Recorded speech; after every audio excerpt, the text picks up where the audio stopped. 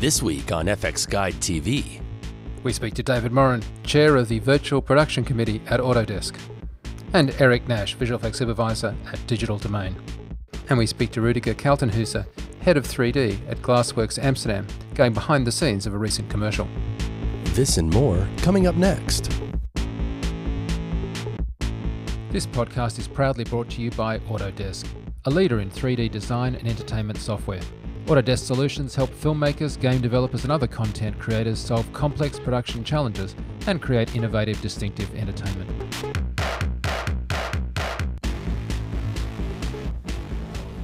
Hello and welcome to FX Guide TV. Well, we got a bunch of emails and Twitter comments over our FMX coverage. So here now is a bonus extra episode recorded by the guys in Europe. Well, thanks, Angie. It's great being here in Germany for the second year in a row. Of course, favorite of mine, beer, and it is, I guess, the homeland of beer, at least one of them, so I'm loving it. Another great aspect about being here actually was a big thanks to those of you who are viewers of FX Guide TV, readers of the site, as well as FX PhD members. We really do appreciate when you come up and say something to us. It's great to hear from you, and we had a couple great meetups with FX PhD members as well. But of course, the reason we're here is to get content for you guys and show you stuff that's happening here. And a big aspect of that was actually the virtual production track at the conference. Yeah, that's right. And actually one of the people we talked to was David Morin from Autodesk, who's kind of leading the charge in bringing together the different disciplines in virtual production, from previs, art direction, production design and visual effects. And David gave us a bit of an insight into what is virtual production. Well, virtual production has, there are two main views on what it is.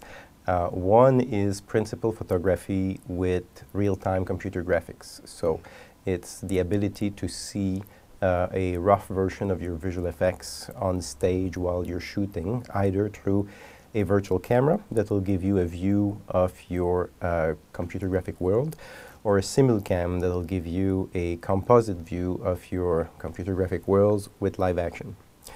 Both have applications in making a much more iterative process in terms of making judgments and changes to your visual effects, as you have the full crew, the actors, the people that can make changes with you, and so it allows to make a better movie, similarly to the way you shoot normal live action when there's no visual effects.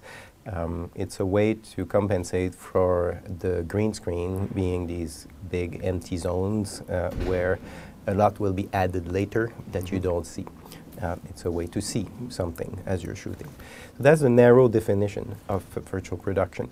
There is a wide definition of virtual production that says it's that, but it's also the new workflow that you need to put in place in order to do these type of movies.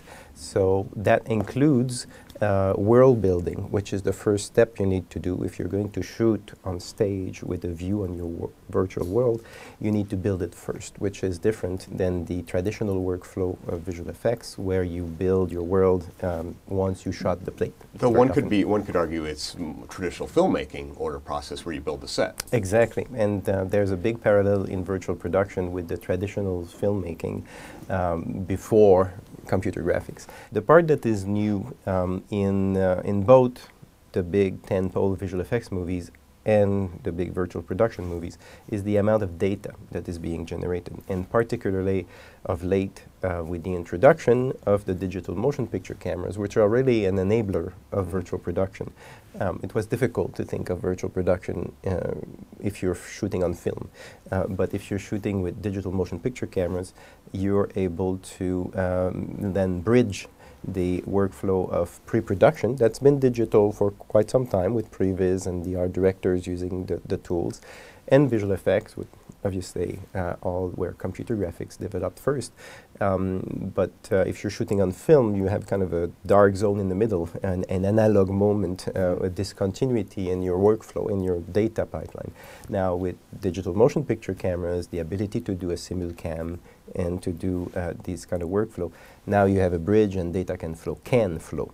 But the amount of data being generated, the complexity that it entails, production management becomes one of the challenge that not just for virtual production, but for large digital visual effects movies. Because you've got the high resolution digital images, and then you've got a ton of motion capture data, facial capture potentially, camera data that goes with the facial capture and all. I mean, what are some of the tools? What are people doing to manage? How are they managing that? Well, right now, at this time, very early days, and a lot of custom work is done to manage the data. And so Autodesk is a provider of the software, and the software that's both creative facing and to a degree the platform, if you think about Maya, the platform for computer graphics in the motion picture industry. And a lot of studios, many studios have developed on top of Maya a lot of tools that they need to manage that complexity.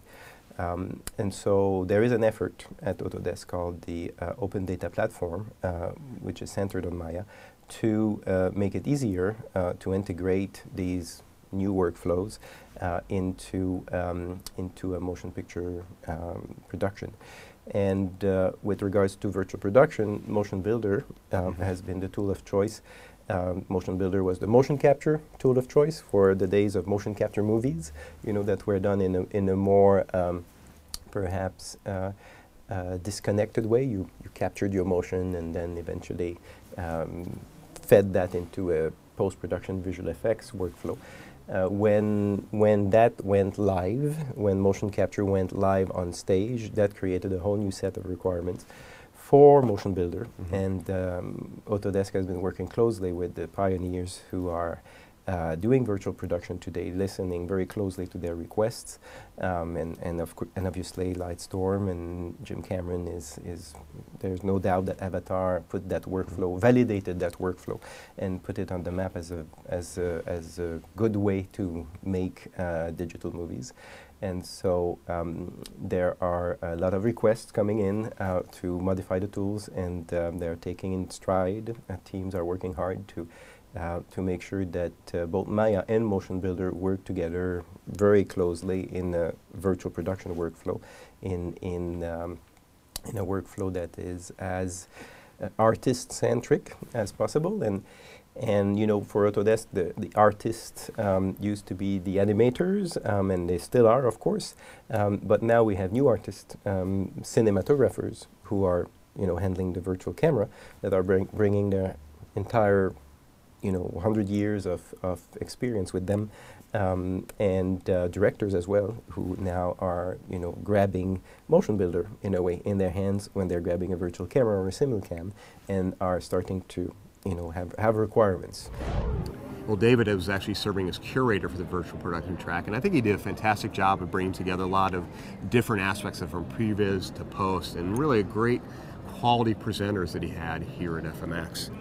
Yeah, and one of those big ones was Real Steel, which we've already covered in quite a lot of depth on FX Guide. We had an in-depth podcast and a case study article. Kind of covered the post side of things, though. Yeah, and Eric Nash was here again talking about that. But in addition, what we thought would be interesting is to sit down with him and find out how virtual production really does affect the post-production process.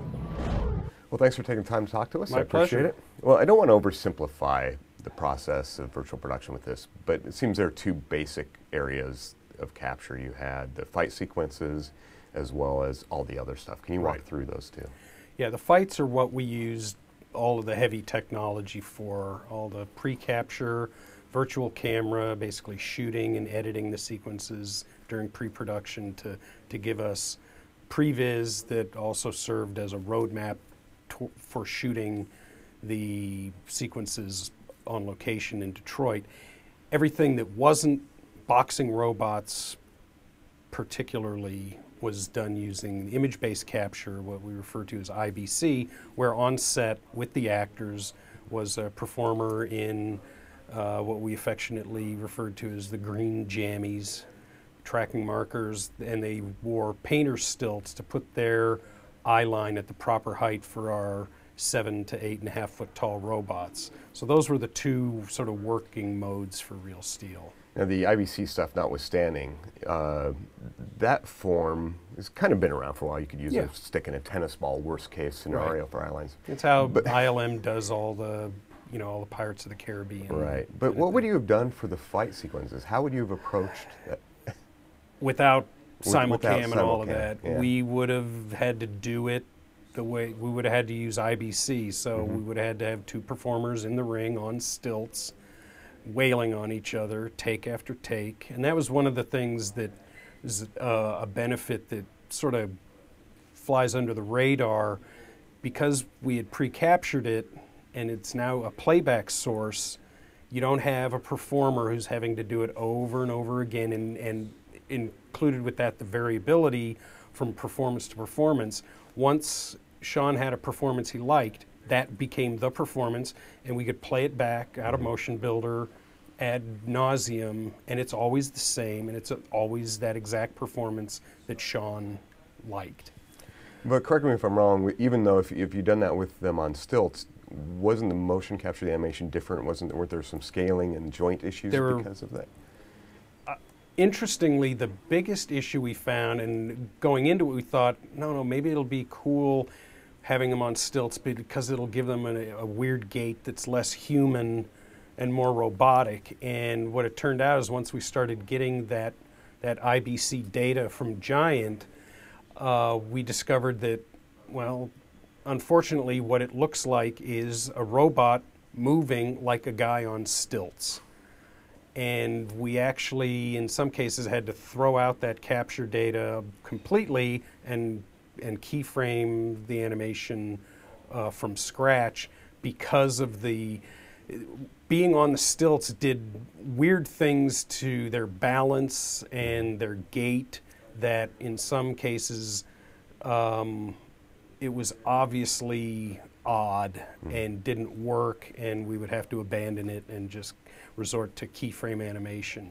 But to answer your question, without all the technology that simulcam entails, we would have had to either just shoot empty plates, sort of imagining boxing robots, and shoot a bunch of different versions and sort of try to figure out in post which plate would work best and then shoehorn the animation into those plates, or do it IBC and have guys out there boxing in the ring, paint them out, and go the painful route.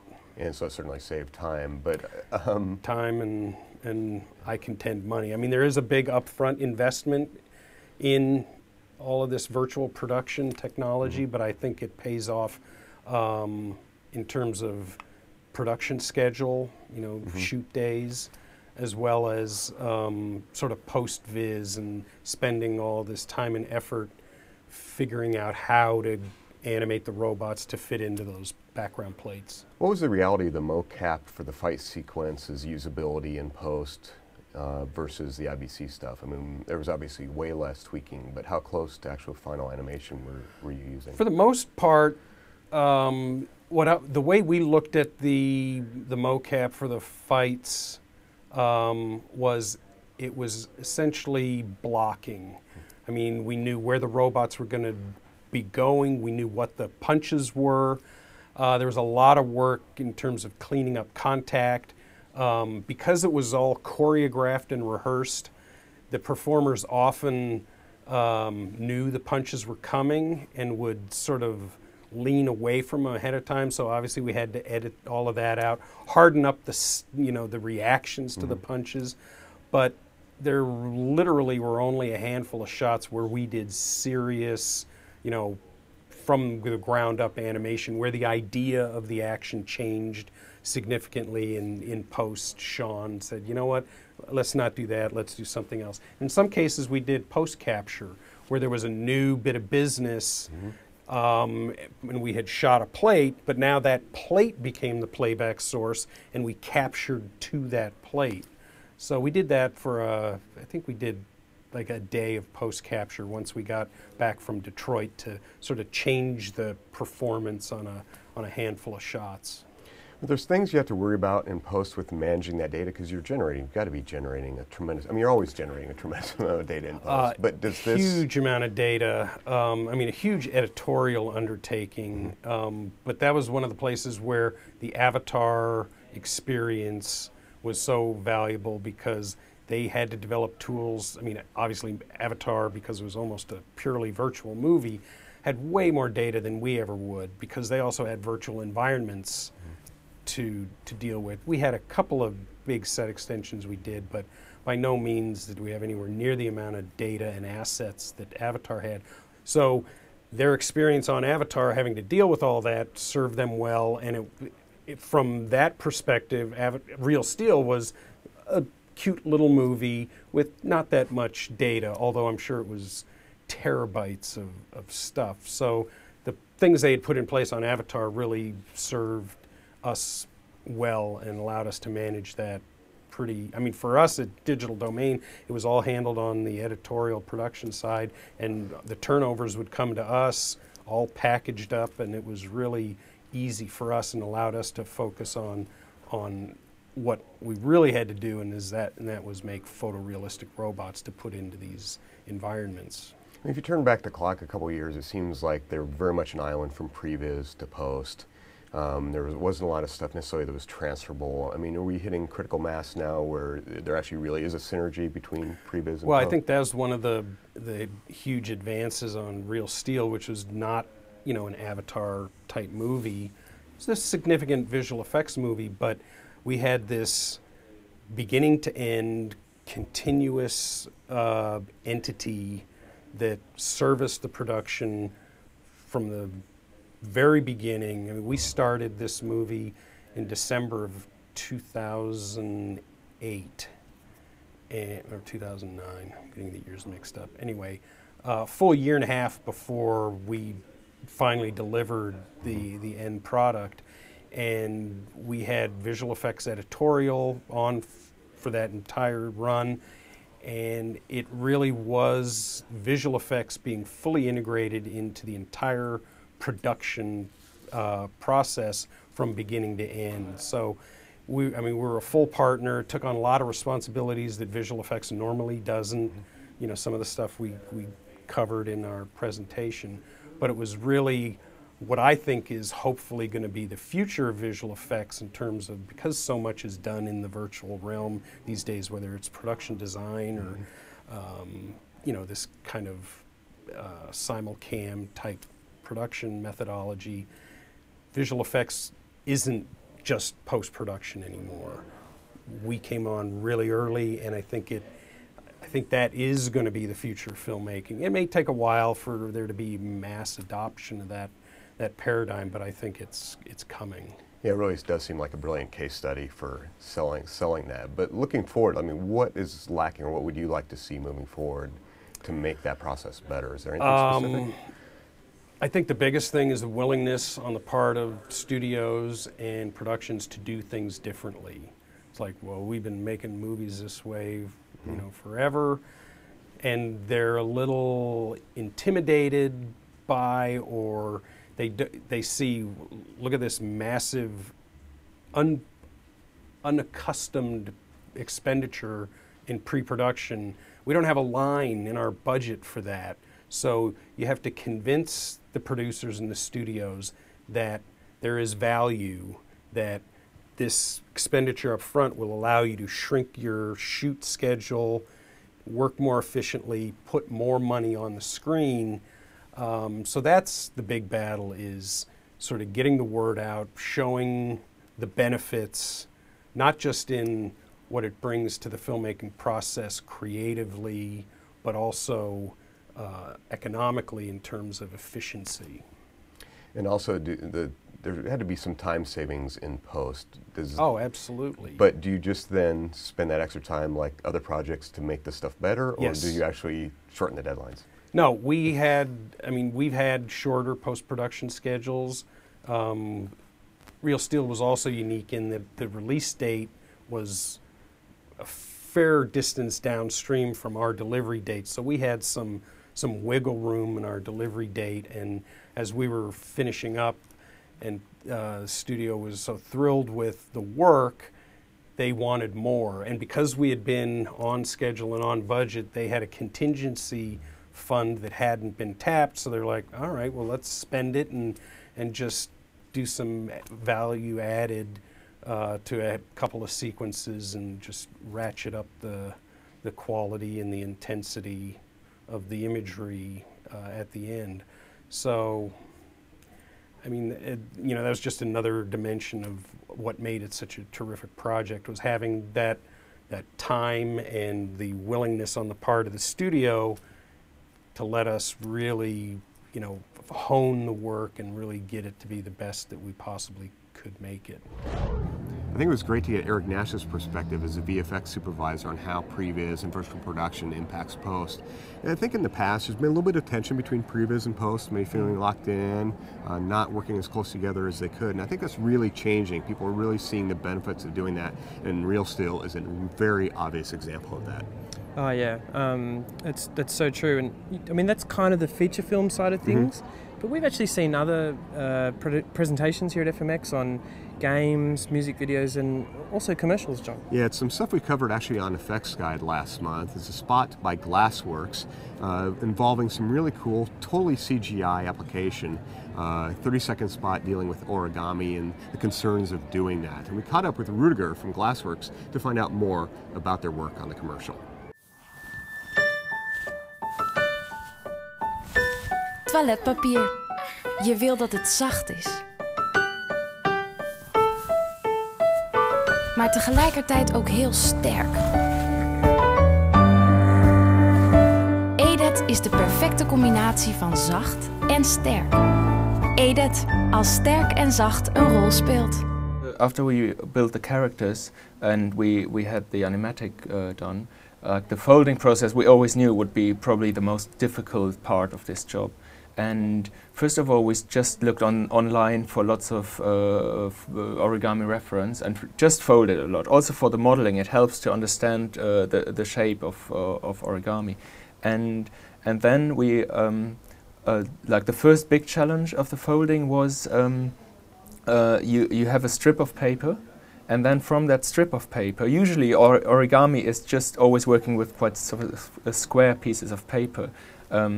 And we had this strip of paper, and we had to go get it into the shape of the girl, like pretty much, you know, at least the main shape of the girl. Get that done, and because you know with 3D, it's everything takes quite long to do, and you have to commit. You have to build a rig that would fold at a certain position, but we didn't know where we wanted to fold yet, right?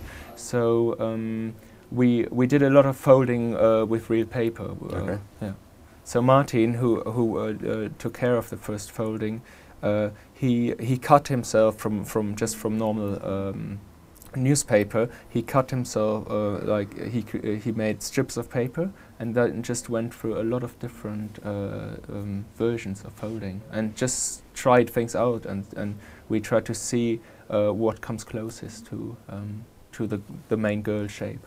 Well, it's quite an interesting challenge, though, however, because you not only have to fold an object, so in 3D you have to rig it to fold it, but then you've got an animated characters, and you've got to unfold it and go back. So that's quite a complex process to work through. Yeah. We were wondering how we do it because it's a one sequence shot, so we couldn't cheat with a cut. We couldn't say, okay, we have the animated character, and we start unfolding the arm a little bit, and then we have a cut, and the next thing you see is a completely different rig. We had to do it all in one sequence. So first of all, we planned it all out with the layout, so we had a little bit of a better idea when things actually happen. And then we first did the character animation, very straightforward, because we knew exactly what it had to do. Like we knew the character animation, what they had to do, and we thought we tick this off the list first, and then we have it, and then we worry about everything else later. So we did this in two complete separate scenes, the animation for the girl and the animation for the man, and just wrote it out as point-often files.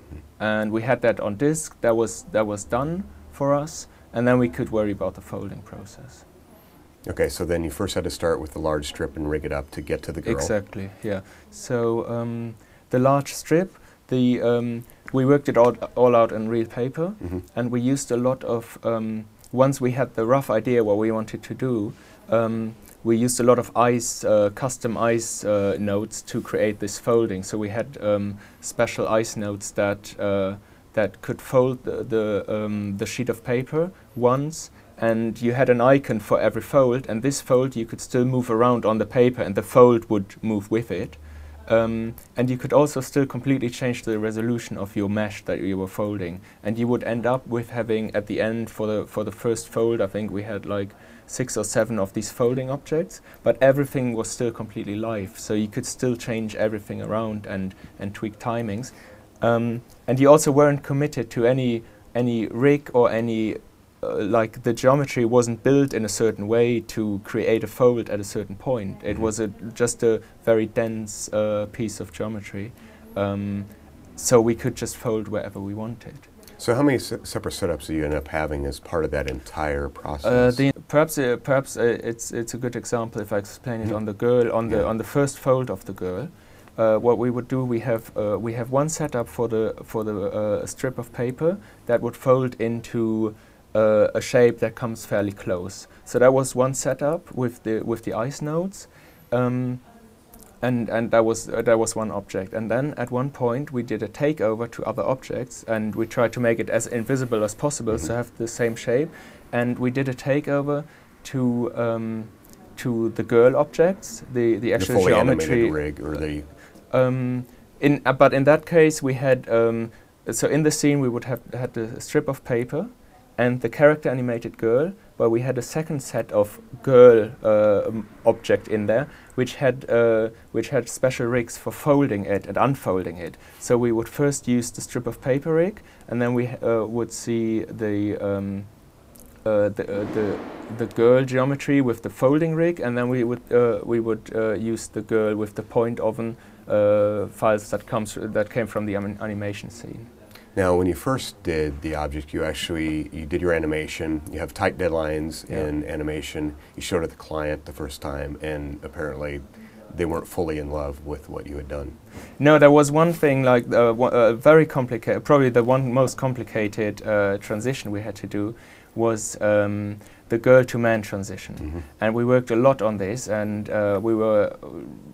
these characters, they were designed in a way, we knew it was origami and it had to fold, but they weren't designed in a way that we started with a sheet of paper. We built a character to look good, and then worried about it later. So the process of folding the girl to the man was a really hard process, and it took us, I think, 2 weeks till we had something we were happy to show the client, and it was almost already the finished folding that we wanted to have, and they didn't like it. But you would have to kind of go through that, wouldn't you, to actually just even give them an idea of what it was going to look like? It was really hard because it was the clients, they have never done animation before. So you couldn't just show them something very rough and explain, all these things come later. They didn't have an idea of what will still come and what not. They could only really judge things when they were ready, or when they could actually see something. So with the folding, that was really complicated to show them in between steps, because they wouldn't make sense and they wouldn't look right when you just showed them something and you didn't have the continuation of the folding. And so they didn't like our first approach, and we only had another week for this folding, and we didn't really know what to do now. Because we thought, okay, what happens if we do this now? If we come up with a new idea, we go through everything again, and they didn't like it again. That was a bit risky, so we didn't want to risk that, because also we came up with a very different approach how we do the takeover from girl to man. So again, we took our real paper and made a little sort of stop motion animation out of it, within half a day or even less. Just showing the basic steps we want to do for the animation, and we made a little quick time movie out of that and sent that over, and they liked it. They sort of understood what we were meaning with it, because it was very rough. Right. And then they gave us green light and said, "Yeah, we commit to this. Please, here is your week. At the end of the week, we would like to see this." And so you breathe a sigh of relief. But isn't that part of the commercials process that can be kind of difficult at times, is the deadlines and coming up with, you really have to come up with creative, fast solutions to get the job done, isn't it? Yeah. No, it is, especially on this one, the deadlines were really tight. We did work a lot of late nights on this one, and usually we try to avoid it. But it just we really got into it, and we really liked the project, both of us. So we just tried to achieve the best results. But it was really at that point where they didn't like something we worked so hard on. It was really frustrating first, but then that was the first thought. Then we went for lunch, and thought, okay, let's have a break, but then instantly already you start thinking about new solutions. And also in the beginning, when we started developing the ice tools for the first folding, it seemed like it was quite a luxury to have. I think we did 2 weeks of just developing for the ice instead of going straight hands-on into it. But in the end, it really was worth doing this. Usually, in commercials, you don't often take the time to do these things. Sometimes you just really get things out, just really quick and dirty. But in this case, it was actually really good that we did it. That we took time for creating our custom ice notes and do some R&D for this. Yeah, it's amazing how much of what we do is about problem solving. Yeah. Well, can you talk a little bit really briefly about the environment setup and the rendering just to get the final piece? So rendering is done completely in Arnold. We've been using this for a year and a half or 2 years now, and the film is actually set in our 3D room in Glassworks Amsterdam. We have a little corner with a nice, very big window, so a nice soft light from the side. And we thought this is a nice setting for the whole film, and it's very available for us. So, we have a little Spheron setup. We had that just lying around there, so it was also very easy to get the Spheron image. We took a 360 Spheron image, and it's like one very soft light from the side. And that was mainly the whole lighting setup for it. And then it was really fine-tuning to get this paper feel, to make the paper feel really soft and translucent, so to have all this sort of light scattering of the paper. And not to mention having a result that the client whose toilet paper it is. Exactly, it's their product, yeah, so they're really picky about it, of course. Yeah, well, it was a nice setup in the end. The light source, or the sun, is a beautiful light source, and a little shallow depth field. It turned out very nice. Yeah. Well, thanks for taking time to talk to us. I appreciate it. Oh, thanks a lot. Well, that's it from FMX 2012. I think it's time for a beer. No way. I love how you didn't let go of that, actually. We really had a great time. It's a fantastic festival. We've wanted to come in the past, and this is our second year. Great variety of speakers. The conference is really well run by the organizers, and frankly, you see stuff that you can't see anywhere else. So if you're in Europe, in the States, anywhere, it's actually worth the effort to come here. Oh, absolutely, and I think the other great thing was meeting FX Guide readers and PhDers. Part of that was really, really great for me. Yeah, it was, and again, a big shout out to the FX Insider members who are helping support being here. But that's it for now. I think, again, my beer habit, it's time to head for Weiss beer, and we'll see you next year in Stuttgart. Thanks, guys. And don't forget, if you like this podcast, you may also like our other podcasts, such as the FX podcast, the VFX show, and our digital cinematography podcast, the RC. Well, until next time, I'm Angie Dale. See ya. For more industry news, in-depth features, podcasts and forums, check out fxguide.com. And for visual effects training, check out fxphd.com.